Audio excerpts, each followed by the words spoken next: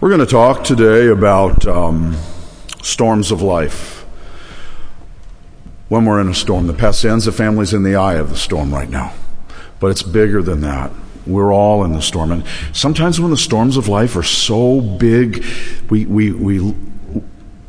can spend some time not looking at God, not looking for God. How do we see Him? The rhetorical title, Can God Be Trusted? And there's a little outline in your worship folder if you're a note taker. Of course God can be trusted, but sometimes I get blocked. Sometimes I get so in the middle of it all. So Father, as we study this word, would you take it away? Would you take it away for each of us and apply it to each of our lives? Each of our lives. For your glory. In Jesus' name, amen, amen. I do want to say for a moment, and some of you have been very gracious about the service yesterday, and can I just say that I did not write that service. Lily wrote that service. As I sat in their house and heard Lily's little phrases, I realized this little girl, this 3-year-old, wrote the service, and it was astounding to me. And her asking a man at 3 years old in Target, do you know Jesus? And her little phrase, God never sleeps, God never sleeps. God wasn't asleep last Saturday night. God never sleeps. There are things that are unexplainable. I just need to do my part. I'm called to do my little nothing part and watch God. I had an amazing experience last Sunday. I saw in the church where I'm at, I saw a single mom that I know very well, who's been homeless because her apartment was flooded, and she's been living in a motel in Fort Lauderdale with her little baby, her little 4-year-old. And I said to her, "Are you doing okay?" She said, "I'm doing okay." I said, "Well, what does that mean? Your eyes tell me you're not doing okay." And she said, "I'm doing okay. I cannot take any more money from you. I'm doing okay. Thank you very much. I'm doing okay." I turned around, and a couple came up to me and said, "We have $800. We want to give it to a single mom." I mean, this is 60 seconds. We want to give it to a single mom, and we just don't know who to give it to. Would you give it to them? Don't tell them who it's from. And I said, you got to stand there and watch this. This is unbelievable. And I went up to this mom, and I said, not my money, obviously, in this envelope, but there's money in this envelope. Somebody just gave me to give to a single mom. And she said, how did you do that? And I said, oh, if I knew how to do that, I'd be getting that every day, every hour. I had no idea how. That was God to you. We want to look at that today. And as we look at that, we're in John chapter 6, but we're going to look at the 3 passages in Matthew and Mark also that talk about this, because the disciples are ecstatic. The disciples have come back. They were sent out in twos to cast out demons and do healings. They had to be terrified. Really, I don't want to go. In fact, if I go, I'll go with you. You cast out the demons, I'll pray. I'm your prayer support back here. And they go and they come back, and it's amazing. And they're downloading with Jesus. And as they're downloading with Jesus, people from all over are coming around. And one guy comes up to Jesus because he's starting to teach the people. And as he's teaching the people, somebody has the audacity, one of the disciples, send the people to town. It's almost like you're talking too long. Send the people to town to get something to eat. And Jesus said, you feed them. He says, it will take a small fortune. And he says, well, what do you have? And Andrew, being Andrew, says, well, we have this kid's lunch. And then he can't help himself. But I'm almost embarrassed. A kid's lunch for this 5,000 plus. We have this child's lunch. But what good is that with this group? And then Jesus says, have them sit down. And you almost think Andrew was going to want to say, you didn't hear me. Small lunch. Have them sit down. Because you don't have to do it. You just have to show up. So they sit down, and Jesus multiplies the fishes and the loaves, and they feed 5,000 plus people. And Jesus says, collect all the rest. We don't want any to be wasted. And they collect it, and there's 12 baskets left, one for each disciple. And if I'm one of those disciples, I'm going to say to Jesus, can I keep this magic basket? I mean, this is unbelievable how that just worked. And then he does this. And then right after all these amazing things, it says in Matthew 6:16, that evening his disciples went down to the shore to wait for him. That evening, after all those things, and I got to believe they're saying, this is unbelievable. We're healing, we're feeding, we're doing all these things. What an incredible experience. And it goes on to say, but as darkness fell, Jesus still hadn't come back. They got into the boat and headed out across the lake to Capernaum. Now, we know a little more when we hook up Matthew.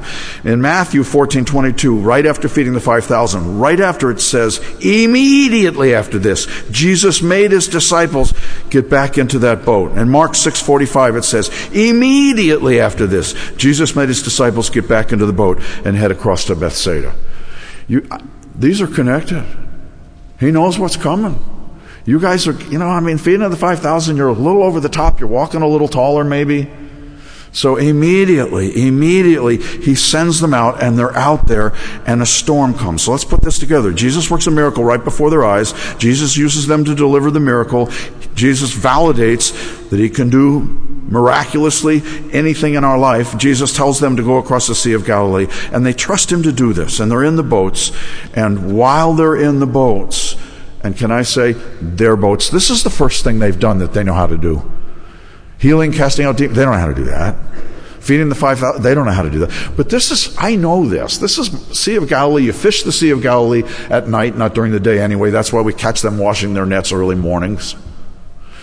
So it's one of their boats where they spend their time. They know the Sea of Galilee. They know how to do it. They can do this religiously. And that's where we have to be careful. Activities done religiously or out of routine or habit are the times when you can easily miss the hand of God. That's when all of a sudden he jerks it a little bit. Yeah. Meanwhile, the disciples, it says in John 6:18, soon a gale swept down upon them as they rowed, and the sea grew rough. And you go to the passage in Matthew 14. Meanwhile, the disciples were in trouble far away from land, for a strong wind had risen, and they were fighting heavy waves. In Mark it says he saw that they were in serious trouble rowing. I think the important thing is they can't see him. Lily said, God never sleeps. He never sleeps. He knows. I'll never forget that. With that 3-year-old, I got a lot of texts, and other pastors were here, and they say, do you realize you got schooled by a 3-year-old? And I said, proud of it. It was awesome. It was unbelievable. Yeah. Jesus says in John chapter 14:16, he will never leave us. He will never leave us. Deuteronomy 31:6, he will never leave you or forsake you. Deuteronomy 31:8, do not be afraid. Do not be discouraged. I think sometimes when we fail to trust, Jesus seems really far away. It's a trust issue. Yeah, if you're an outline taker, number 1 on your outline, failure to trust God will make you feel far from God. It's a trust issue. I don't know what you're doing. I trust you. But honestly, Lord, I don't understand a lot. I don't know how this works. How does this find me? I don't have any wires. It's amazing. And I trust it. It's an issue of I trust you. I don't know what you're doing. I wish it wouldn't take so long sometimes. Bob, I'm working out your salvation. We're doing a little workout here, son. We're pulling it out of you. It's an exercise. Yeah. Failure to trust God will make you feel far from God. Continuing in John 6:19, they were 3 or 4 miles out when suddenly they saw Jesus walking on the water towards the boat, and they were terrified. They weren't looking for Jesus in this. They were in the middle of the storm. They weren't looking for Jesus. Rather than one of them saying, look, Jesus sent us to do this. Our part's just to do our part and trust with all our heart and lean not to our own understanding. And all our ways and all our rowing acknowledge him, and he will direct our path. Matthew 14:26, one of them screams, it's a ghost. They're not looking for Jesus at all. Let's be honest. We know God does awesome things for other people. We love to hear those stories, but in our dark times of need, we're not sure he'll do it for us. All of a sudden it's dark. The storm is really, really, really loud. And so we got to say, does God still do awesome things? Yeah, he does. So why would I think for me? Well, I don't know. I think I know me. Why would he do it for me? I know me. I know what goes through my head. I love Mark 6:47 and 48 on this. During the night, the disciples were in their boat in the middle of the lake, and Jesus was alone on land. He saw that they were in serious trouble. He doesn't have to be visible for you to be visible to him. He knows. He knows your name. He's got the funniest verse. He's got the hairs numbered on your head, which are getting to be less and less a number for me. He's got the hairs numbered on your head. Now, that's an interesting statement, rather than he's got your fingerprint, he's got your DNA, he's got your retinal scan, because hairs change constantly, the count. It's a picture of, he so knows you. And he so loves you. He saw that they were in serious trouble. Number 2 on your outline, God knows your needs before you even ask him. It says that in Matthew. He knows your needs before you ask. Then can I ask, Lord, then why do we ask? Because I want an intimacy with you. I want an intimacy with you, Bob. Bob, if the only time you study this is when somebody in church feeds you on Sunday, Bob, you got to get out of the high chair and start feeding yourself. He wants an intimacy with you. He wants to know you. He wants you to ask so that you can go, oh, look what my Father did. Oh. He saw that they were in serious trouble. Verse 48 says, in Mark 6, rowing hard and struggling against the wind and the waves. About 3 o'clock in the morning, he came to them walking on the water. He started to go past them. He would have never gone past them. But it's almost like he's going right alongside going, hello. You guys are focused, so fixated on the problem. Focus your faith. You got to pull your faith. It's that Father in Mark chapter 6. I believe, Lord, help my unbelief. I believe, Lord, help me not to doubt. And there are seasons in a church community and seasons in a family where were you? Even seasons of anger. When I was a little boy, my mom died of cancer. And I really spent a long time with what we'll call in my field an attachment disorder. I was afraid to really be all in. I was very close to my mom. And so I'm sort of not going to be all in. And I meet this beautiful woman named Rosemary, and finally she agrees to marry me, and we get married. But I'm a workaholic, and I didn't realize I wasn't really a workaholic. I don't want to risk really, really, really loving her. And when Rosemary is pregnant with our first child, 7 months pregnant, she goes into a seizure. And we rush her to the hospital, and the doctor comes and tells me she's not going to make it. I'm going to try to rescue the baby and her, but she's not going to make it. He sits me down in a room. He says, I understand from the staff here you're a religious man.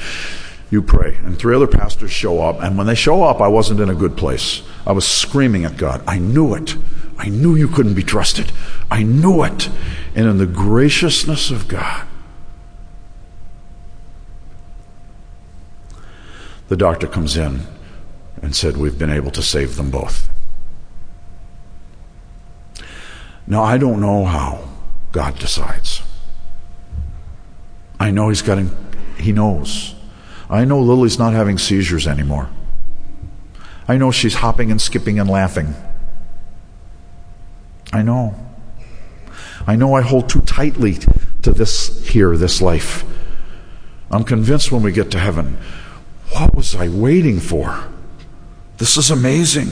He saw that they were in serious trouble, and he started to go past them. You guys need to be looking over here. But sometimes when we panic, or sometimes when a relationship crashes, or sometimes incredible loss, or finance, whatever it is in your world right now, fear. Why do we panic? Number 3 on your outline, Christians tend to panic. Why? Letter A, they have forgotten who God is. They've forgotten who God is. I knew when I first accepted Jesus, and I was like, but I've kind of gotten into my routine. They've forgotten. Feed 5,000? Of course and can I say, disciples, this is the second storm you guys were in. Oh, he was in the boat with you last time. Oh, I get it. Letter B, they never learned who God is. They never learned who God is. They never learned. I think for some Christians. In letter C, they don't feel worthy of God's intervention. And can I say, you're not. You're not. What do I deserve? I deserve hell.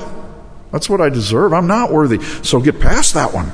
I love what he says in verse 20. But he called out to them, I am here. Don't be afraid. I wonder if they go back to that years later. Remember when he said, I am here? God, the name for God, is here. I am here. Don't be afraid. Then they were eager to let him in. I'm sure they were. And immediately, this is amazing, the boat arrived at their destination. He's in. There they are. This is the same Jesus that loves you. The same amount. Why does God do miracles? Number 4, letter A, to show that he's God.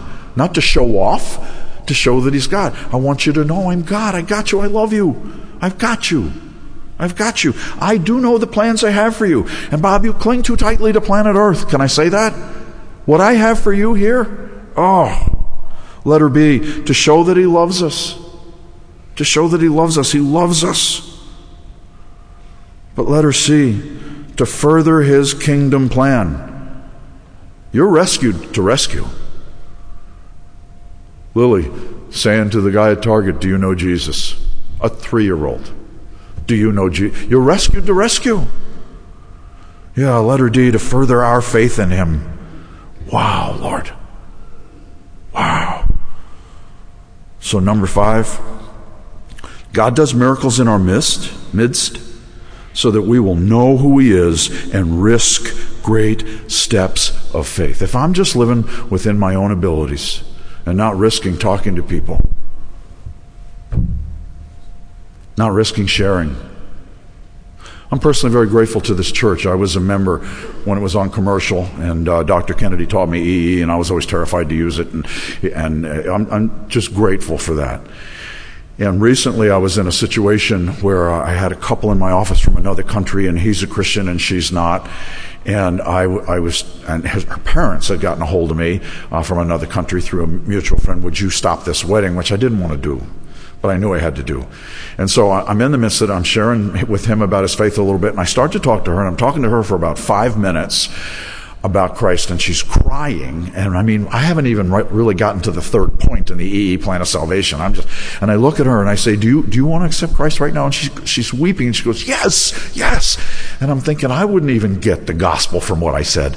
And so I back up a little bit, and I'm talking a little more, and I said, so are you ready to pray? She says, yes. She prays to receive Christ. They're crying. And it was a horrible gospel presentation. So I'm a few days later on an airplane, and there's flying to Asheville, and there's this 30-something sitting next to me, and she asks a question, and I love when they ask it. I've got 2 options. What do you do? Well, my training is I'm a therapist, but I'm also a pastor, and honestly, if I'm just too tired, I'm a therapist. If I'm not too tired, I'm a pastor. Most of them turn away from me and don't want to talk to me after that anyway. But she asks a question, and I start sharing, and it was amazing. I mean, I had all the points. I got to the diagnostic question. Does this make sense to you? And she said, absolutely not. I'm talking a little more, and she doesn't want to talk to me anymore, and she couldn't get off of that plane fast enough. And I'm walking off the plane talking to God. What was that all about? Well, Bob, you were a little full of yourself after the first one. We needed to bring it back for you to see you don't do anything. I got it. Yeah, God does miracles in our midst so that we will know who he is and risk great steps of faith. But he calls out to them, I am here. Don't wait.